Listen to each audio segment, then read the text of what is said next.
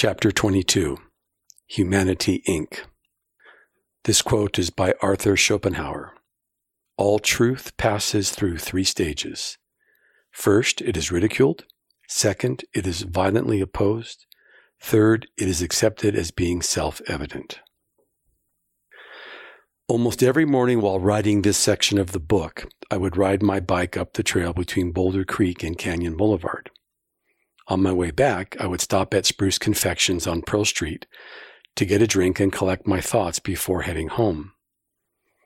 On this particular day, I'm sitting at one of the curbside tables when a gray Ford F-150 parks next to me. Out of the car comes a young woman who goes to the parking meter to pay for her time at the curb. Without provocation, she turns towards me and announces in her distinct British accent, "I'm just going to pop in and get a coffee, but I have a sleeping baby in the car." Sensing her need, I offer to get her drink, to which she replies by opening the door of the truck so I can watch the child inside. Upon returning, she suggests we change seats so that she can keep better watch and then asks what I'm writing. I tell her that during my ride, I remembered some details to include in a book I'm writing, to which she asks, "What's your book about?" As I consider the best way to answer her, ever seeking the most direct route, I take one not before explored that revealed something I'd previously overlooked.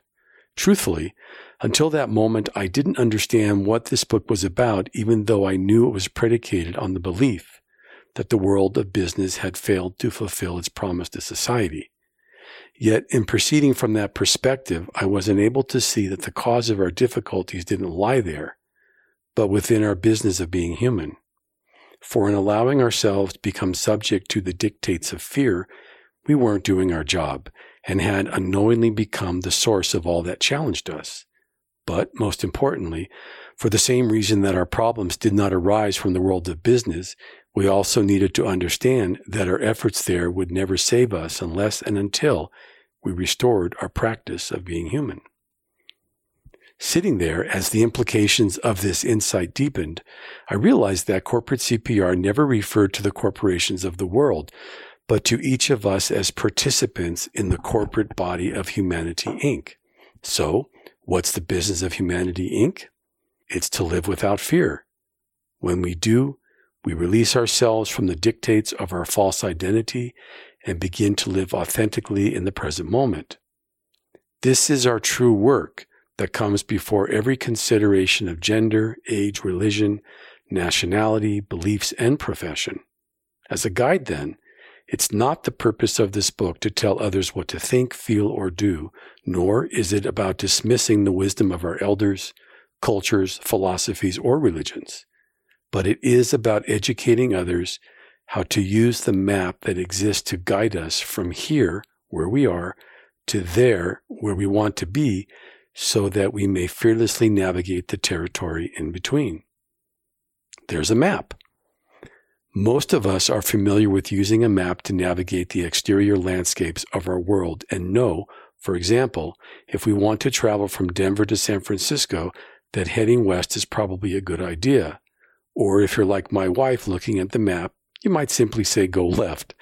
But when we find ourselves in an undesirable or hostile place, we don't need a map to tell us how to escape. We take the shortest route that gets us away. In this instance, we're not looking to arrive somewhere so much as we want to not be where we currently are, and this makes sense when moving from one physical place to another.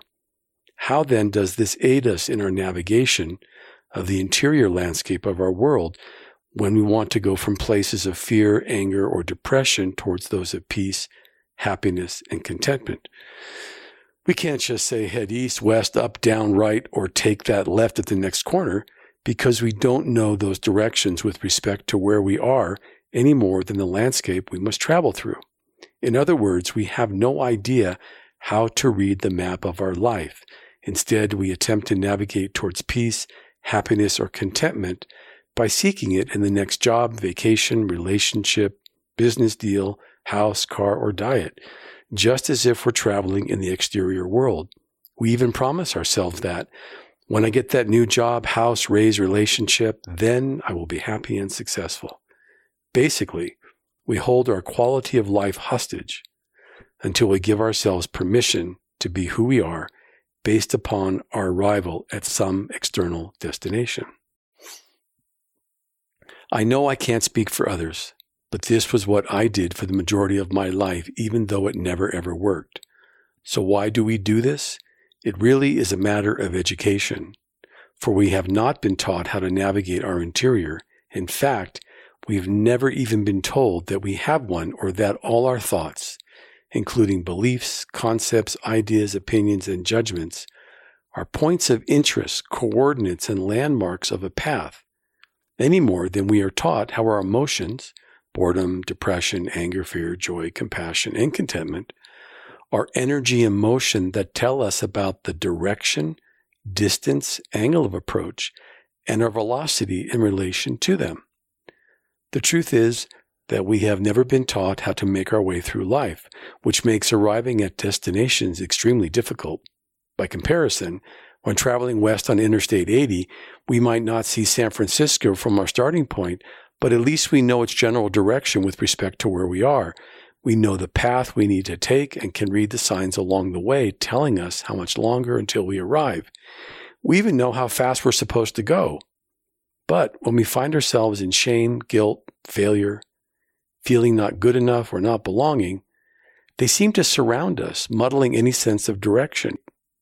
Even so, when our desire is to escape such feelings, having made a habit of trying to get away, we take any route possible and don't care so much where we end up, so long as we don't have to be there anymore.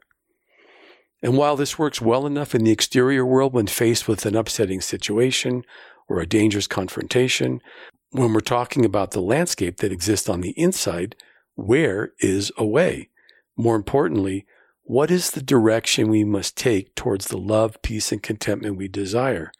As a person, looking for the how and where of his own map to show him the way, I was surprised to discover that I'd already been given it when in high school, even though I doubt my teachers were aware of the lesson they were providing me. Nonetheless, this is why I now say that everything I needed to know about life I learned in geometry.